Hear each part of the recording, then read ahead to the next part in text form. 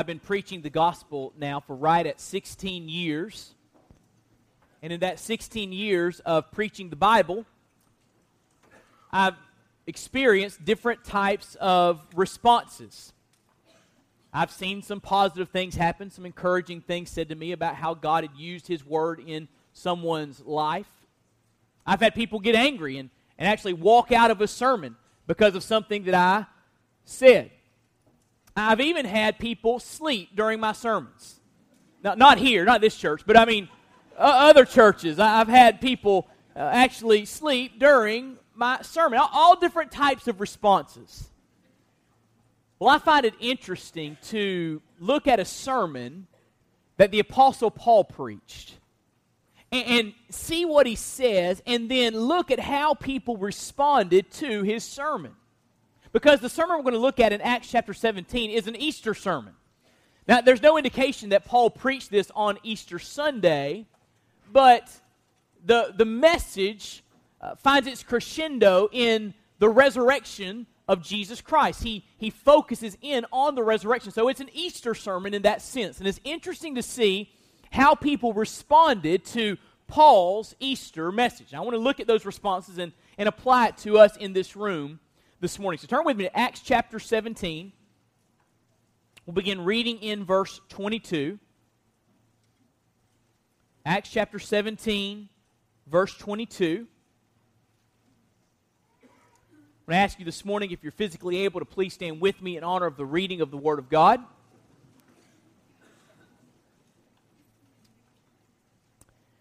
The Bible says, "So Paul stood in the midst of the Areopagus and said, 'Men of Athens, I observe that you are very religious in all respects. For while I was passing through and examining the objects of your worship, I also found an altar with this inscription, to an unknown God. Therefore, what you worship in ignorance, this I proclaim to you. The God who made the world and all things in it, since He is Lord of heaven and earth, does not dwell in temples made with hands, nor is He served by human hands as though He needed anything, since He Himself gives to all people life and breath and all things. And He made from one man every nation of mankind to live on all the face of the earth, having determined their appointed times and the boundaries of their habitation, that they would seek God, if perhaps they might grope for Him and find Him, though He is not far from each one of us. For in Him we live and move and exist, even as some of your own poets have said, for we also are His children. Being then the children of God, we ought not to think that the divine nature is like gold or silver or stone, an image formed by the art and thought of man. Therefore, having overlooked the times of ignorance, God is now declaring to men that all people everywhere should repent, because He has fixed a day in which He will judge the world in righteousness through a man whom He has appointed, having furnished proof to all men," watch this, "by raising Him from the dead." Let's pray together. Lord, we come to You in Jesus' name. We're so grateful for this opportunity to gather together on Easter Sunday and to celebrate Jesus. Lord, I pray that You would just draw near to us by Your Spirit. I pray that You would open the eyes of our hearts, help us to see the truths of Scripture, help us to respond to the truths of Scripture, apply the truths of Scripture to our lives, so that we might be changed and You might be honored and glorified. Father, I ask that You would establish my steps today in Your Word. And we ask and pray all of this in Jesus' name. Amen. Thank you. You can be seated. In this passage, we see Paul in the midst of his second missionary journey. He had traveled from Antioch through Asia into Macedonia. After traveling through the cities of Philippi and Thessalonica and Berea, Paul left his companions he was traveling with because he was in danger from the Thessalonian Jews that wanted to silence his preaching. So Paul was escorted to the great city of Athens to safety, where he planned to wait for Silas and Timothy to rejoin him. Now, Athens was an interesting city in the first century. It was a cultural, intellectual center for the Greeks and really for the Roman Empire. Athens boasted of the Parthenon, numerous temples, and other great buildings. Through the years, intellectual luminaries like Socrates and Plato and Aristotle and Epicurus had lived there in Athens. The buildings, the works of art, the intellectual climate represented the highest level of culture in the eyes of Greek citizens. And so we see Paul enter this city in verse 16. And the Bible says as he looked around, and so all of the idol worship, his spirit was provoked. He saw a lot of religion. He even tells them at the beginning of his sermon, you're a religious people. But he knew they were missing the one true God. Which, by the way, did you know you can be very religious and miss God? They were very religious, but they were missing the one true God. They were worshiping false God. They were worshiping idols. And so Paul's spirit is provoked within him, and he wants to address them with truth. So he goes to the synagogue, and he begins to share with the Jews the message of Jesus. And he goes to the marketplace and shares with the Gentiles the message of Jesus. And eventually, there are some folks who are philosophers that hear of this message. And so they say, well, we've got our philosophy, and others have their philosophy, and this is a new philosophy we've never heard, so let's take him to the Areopagus. Now, the Areopagus was a hill, the hill of Ares, who was the Greek god of war, what it was named after. And on this hill, there was a court that convened to exercise jurisdiction in religious and moral matters. They want to bring Paul to the top of this hill so that this court can hear him out. And it's interesting to note that the ones who bring him are the Epicureans and the Stoics. So, wait, who are the Epicureans and the Stoics? Well, the Epicureans represented a branch of philosophy that basically said this about life. Life is short, so live it up. Eat, drink, and be merry, for tomorrow you die. I mean, life is just very, very transient, and so you need to pursue pleasure with all of your might. You need to make sure you find as much pleasure as you can in this life. That was the Epicurean philosophy of life. Now, the Stoics were different. The Stoics said, well, you know what? Life is really, really hard, really difficult, so just endure it. Be tough, gut it out, pick yourselves up by the bootstraps, and just kind of make it through life, but it's going to be awful. That's basically the Stoic view of life. Now, I like what Warren Wiersbe writes about this setting. He writes, the Epicureans said, enjoy life. The Stoics said, endure life. But it remained for Paul to explain how they could enter into life through faith in God's risen Son. So these different schools of philosophy bring Paul to the top of the Areopagus and say, okay, tell us your philosophy. And that's when Paul preaches the sermon that we just read. Now, what I want to do is I want to look at this passage under two different headings. First of all, I want us to see the appeal that Paul makes. The appeal that Paul makes. And I want to talk about the response to his sermon. First of all, let's talk about the appeal. This sermon has three basic parts to it. I just want to kind of walk you through these three parts so we understand what Paul is preaching. The first part of the sermon says this: there's one God that made everything and everyone, and He is knowable. There's one God who made everything and who made everyone, and this one God is knowable. Look what Paul says in verse 22. Men of Athens, I observe that you are very religious in all respects. For while I was passing through and examining the objects of your worship, I also found an altar with this inscription, to an unknown God. Now here's what the Athenians were doing. They had all these different altars and temples where they worshiped all these pagan gods, these false gods. But just to cover all the bases, to make sure they had it all covered, they made an altar to an unknown God. So just in case we missed one, this is the altar to that God that we may have missed. They were covering all their bases. Years ago, I read a biography about Willie Mays, and great baseball player. I love how skilled he was at baseball and gifted he was at baseball, and he has a fascinating story. But at one part of this book, the author made this comment that in Willie Mays' home, he had different representations from different world religions to, use a baseball term, cover all the bases. You want to make sure he had all the bases covered. And that's what the Athenians are doing here. They're covering all the bases, this unknown God. So look what Paul says. He says there, I found an altar with this inscription, to an unknown God, Therefore, what you worship in ignorance, this I proclaim to you. He said, there is a God that you do not know. There is a God that you're missing, and I can proclaim him to you. I can tell you about this God, the true God. Now, the word unknown, where he says this altar to an unknown God, is the word agnosto in the Greek language. It's where we get the word agnostic from. An agnostic is someone that says you can't know something with certainty. An agnostic in relationship to God says you can't know if there's a God or what that God is like with any kind of certainty. But notice here, Paul is not agnostic. He's saying, you call this God unknown, you've missed him. I'm going to tell you about this God because he is knowable.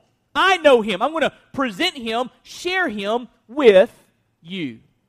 And so God wants them to know that the one true God, the God that they had been missing, was a God who was knowable. As I was studying this passage, I was reminded of a story from Norman Geisler.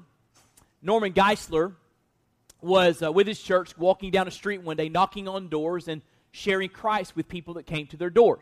And one of these homes, they knocked on the door, and a gentleman by the name of Don came to the door. So they began to ask him some questions to see where he was spiritually. And Geisler asked Don this question. He said, if you were standing before God today, and he asked you why he should let you into heaven, what would you say? And Don said, I would say to him, why shouldn't you let me into heaven? And Geisler said, uh-oh. He prayed a quick prayer. And he said, well, let me ask you this, Don.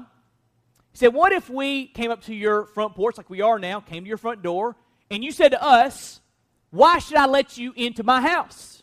And we said, why shouldn't you let us into your house? What would you say? And Don said, I tell you guys where to go. And Geisler said, so will God. And then Don said, well, I'm not even a believer in God. I'm an atheist. I don't believe there is a God. And Geisler said, oh, so you're an atheist. I didn't know that. And he said, well, let me ask you a question. He said, Don, can you be absolutely sure that there is no God? And Don said, well, I don't guess I can be absolutely sure there is no God. And so Geisler said, well, you're really not an atheist then, you're an agnostic. And the guy agreed, so okay, I guess I'm an agnostic. And then Geisler said, well, Don, are you an ordinary agnostic or are you an ornery agnostic? And Don said, what's the difference? And Norman Geisler said, well, an ordinary agnostic says he doesn't know anything for sure. An ornery agnostic says he can't know anything for sure. You can't have certainty with anything. And Don said very confidently, I'm an ornery agnostic. You can't know anything for sure. To which Geisler, who'd been trained in these sorts of conversations, says this, you say you can't know anything for sure. How do you know that for sure? And then he asked him this question, how do you know for sure that you can't know anything for sure? Don's statement was a self-refuting statement. And so Don agreed and said, okay, I guess I'm an ordinary agnostic. I don't know anything for sure. They continued to discuss, and here's what Norman Geisler asked Don at his front door. He said, since you admit you can know something, why don't you know that God exists?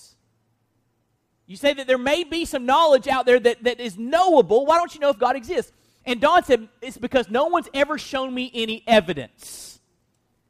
And so Geisler said, well, listen, can I share some things with you? And Don said, yes, you can. And so they left a book with him about the historicity of the resurrection, the truthfulness that Jesus Christ really did rise from the grave. And they checked on him a few days later, and he said, I tell you, this is some pretty compelling stuff. And so they got Don in a Bible study on the Gospel of John, and a few weeks later, Don gave his life to Jesus Christ.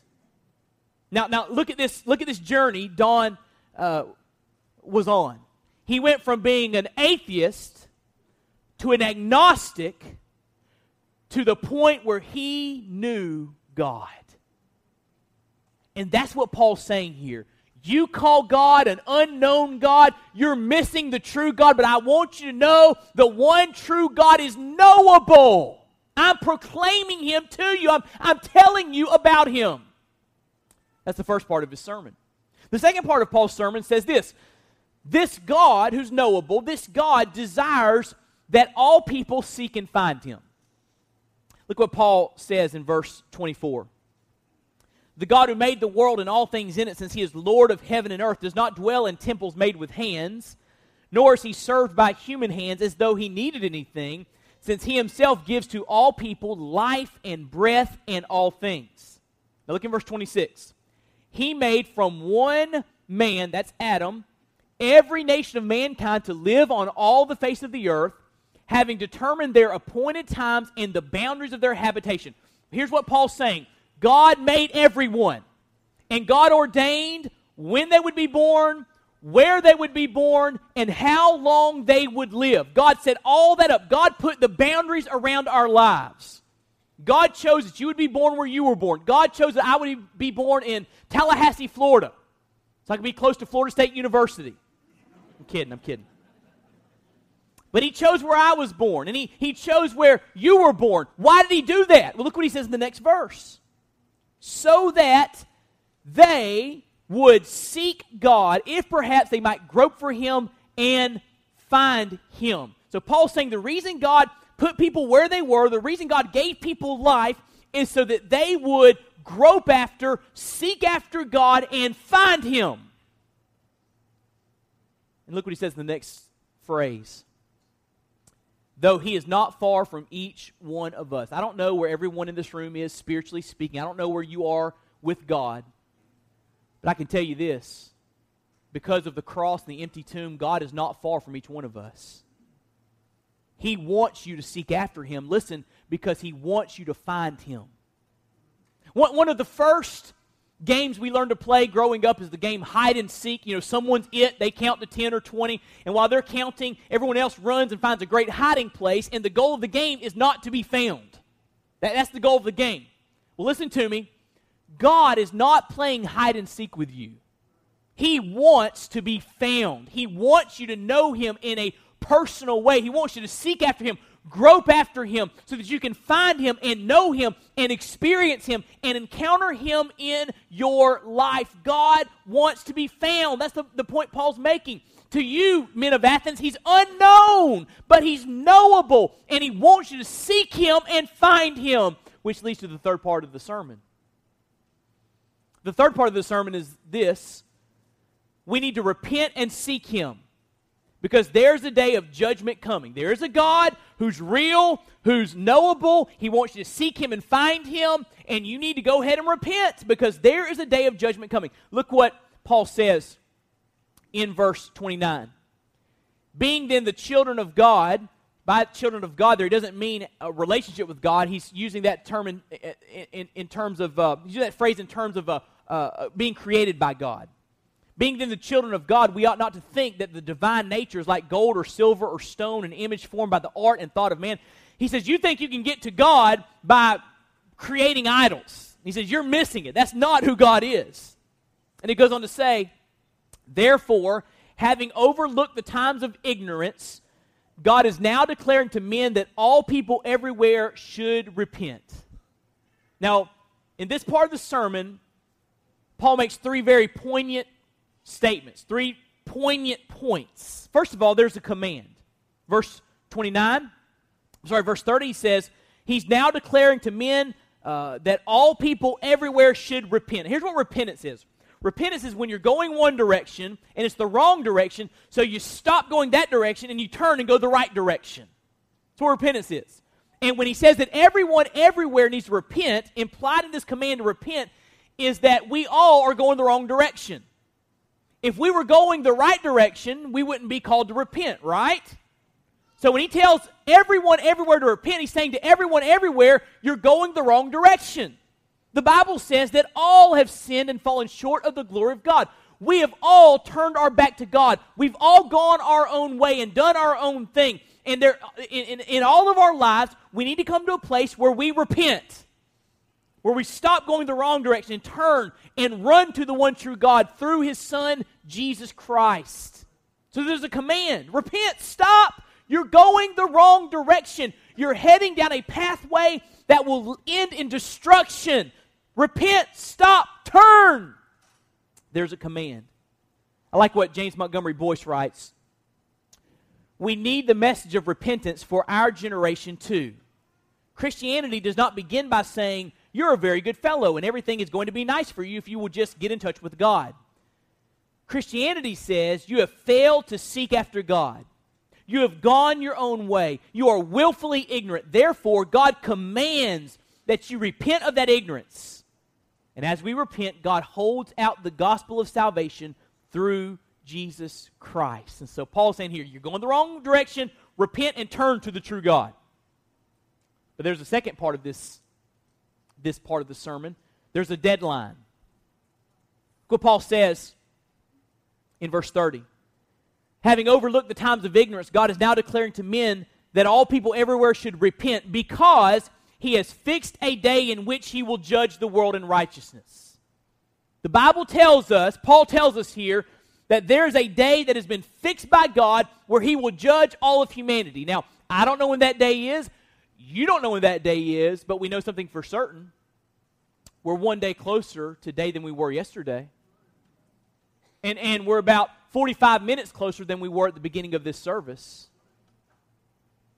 God has fixed a day.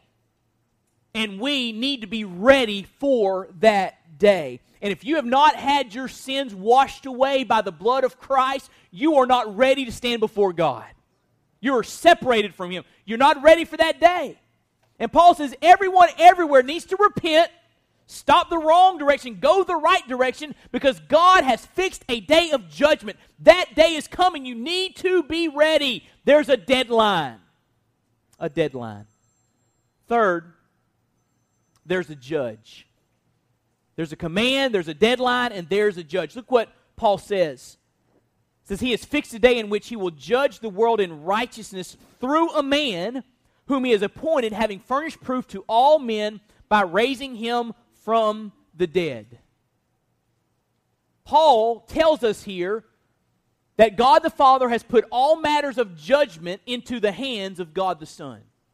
Jesus Christ will stand as judge over all of humanity on that day. He's the judge. And one day we'll stand before Him. And we need to be ready. But let me tell you something about this judge. This judge is different than our concept of a judge. We think of a judge, we think of a man or a woman in black robes in a courtroom type setting, passing judgment on a situation, on an issue.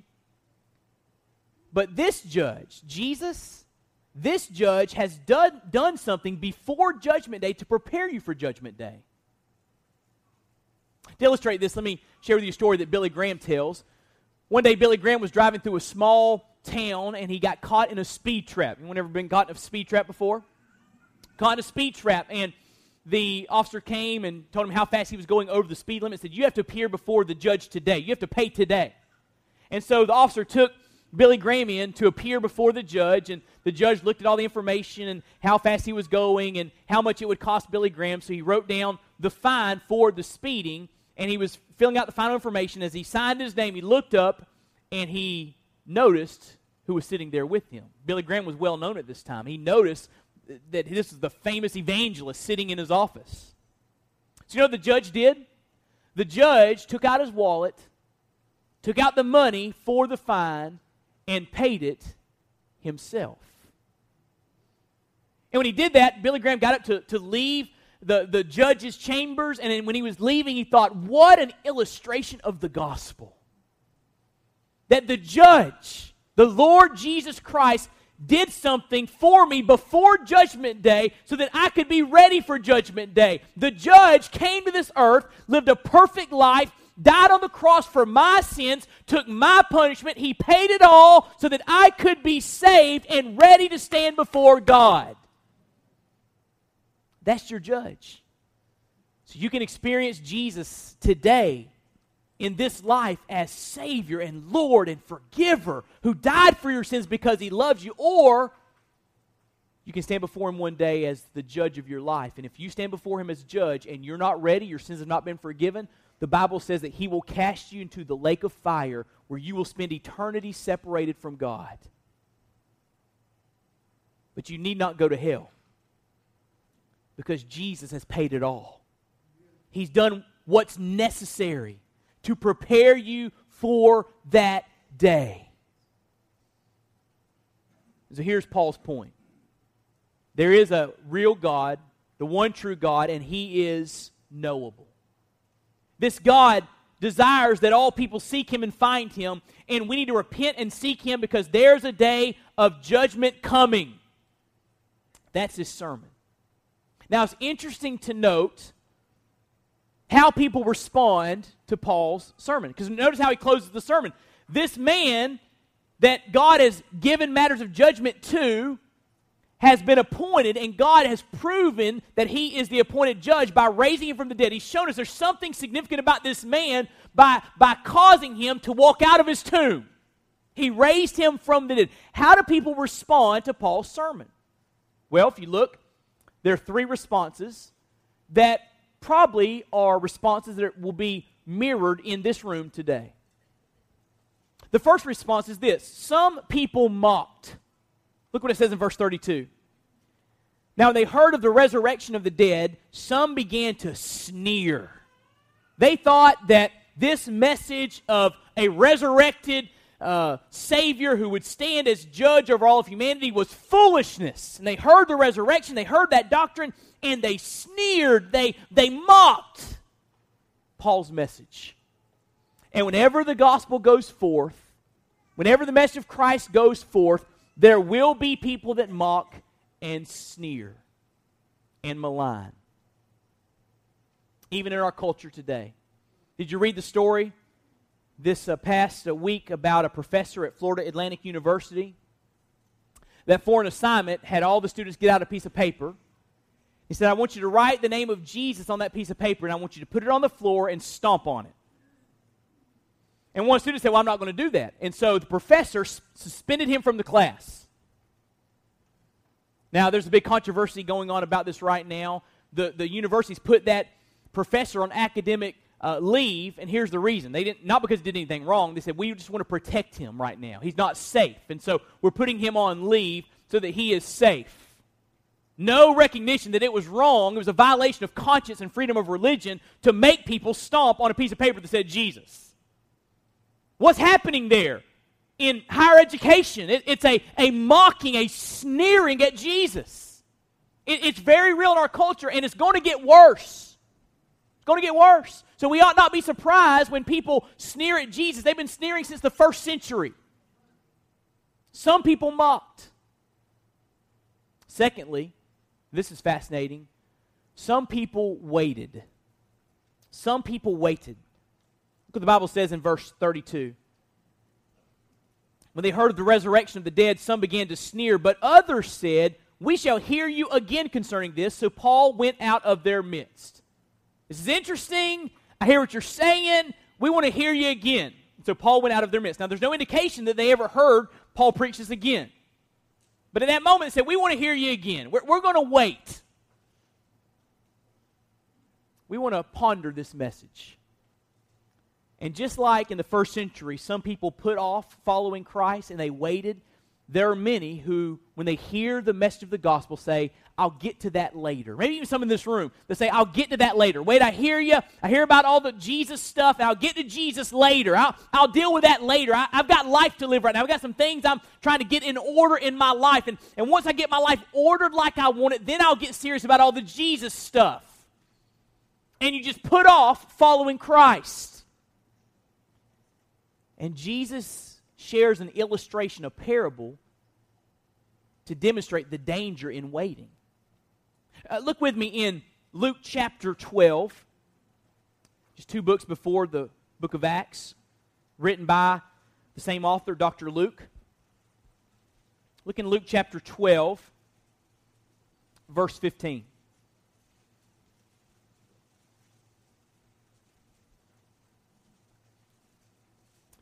Then he, Jesus, said to them, beware and be on your guard against every form of greed, for not even when one has an abundance does his life consist of his possessions. Jesus is saying here, there's so much more to life than stuff. But so many people get consumed with stuff, with material possessions, with acquiring, with security and comfort, and they just get consumed with that. Look what Jesus says.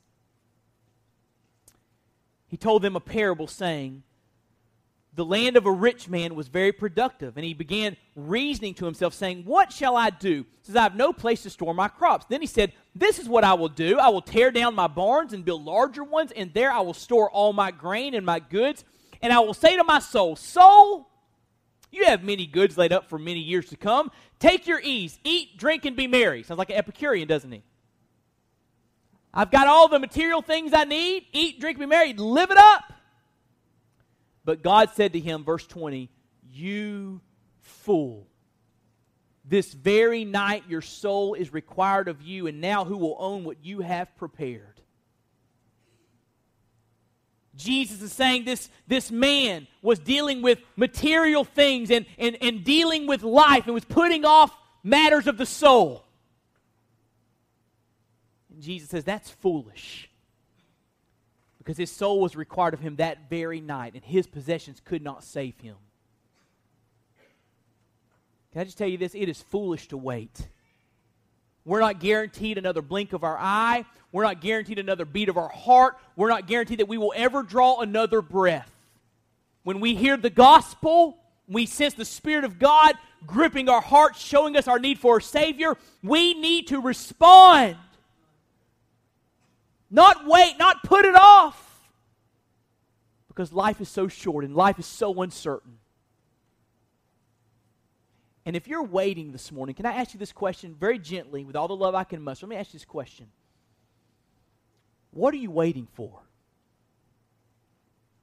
We're talking about forgiveness of all your sins, eternal life in heaven, a personal relationship with God, a transformed nature, hope, peace, joy, fulfillment, meaning, purpose. All of that is offered to you as a free gift of God through His Son, Jesus Christ. What are you waiting for?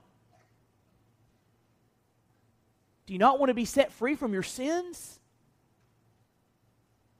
Do you not want to know that you don't have to fear death? Do you not want to have your eternity nailed down? Do you not want to be ready to stand before God one day? What are you waiting for? You are loved. The cross declares over your life that God loves you because He sent His Son to die for you. And Jesus rose from the dead. He's alive today. And today He is mighty to save. So can I just encourage you with this? If you've been waiting and putting off a decision to follow Christ, let today be your day of salvation. Easter Sunday 2013, make that the day that you chose to embrace Christ as your Lord and Savior and receive the free gift of God. Some people waited. But third, some mocked, some waited, but third, some people believed. Look what the Bible says back in Acts, chapter 17, verse 34. It says, but some men joined him and believed, among whom were also Dionysius, the Areopagite. He was on the Areopagus, a philosopher, no doubt. And a woman named Damaris, and others with him. So we don't see a large number of people responding in Athens, but some people do believe.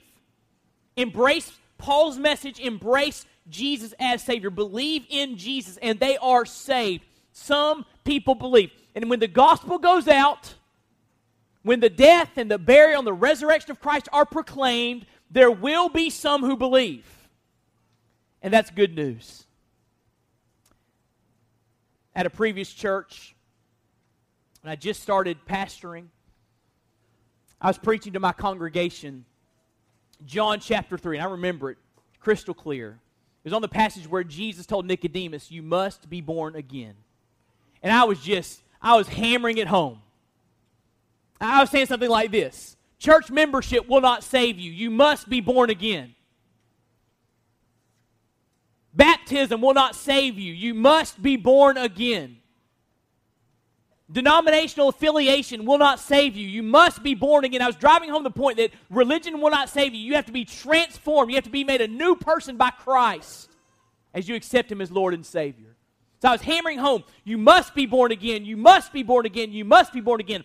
I closed down the sermon, and we went into the invitation time, and I walked to the front, and I thought this: surely someone's going to be saved today. I preached the gospel as clearly as I knew how. I preached with all my heart and soul. Someone's going to be saved today. I just know it. And I came to the front and we were singing a song, and no one came down the aisle. We sang another verse. No one came down the aisle. And the service closed, and be real honest with you, as a young preacher, I was discouraged. I thought, surely we had lost people in our midst that day, and I just laid out the gospel, and no one got saved.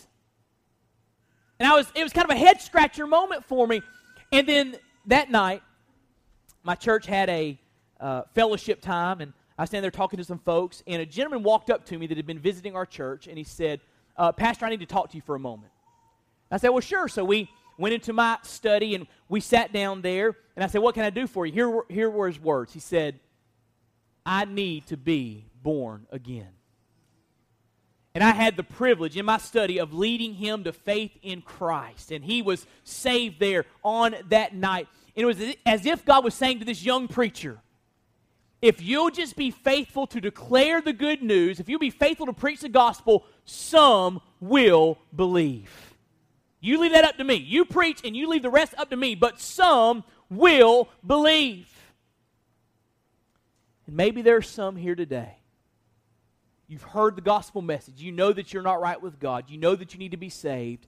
And today is the day when you will believe. Perhaps in a moment we're going to give you an opportunity to respond to the glorious good news that Jesus saves sinners. So we see Paul's appeal and we see the people's response. Jesus died on the cross. Jesus rose from the grave. What's your response?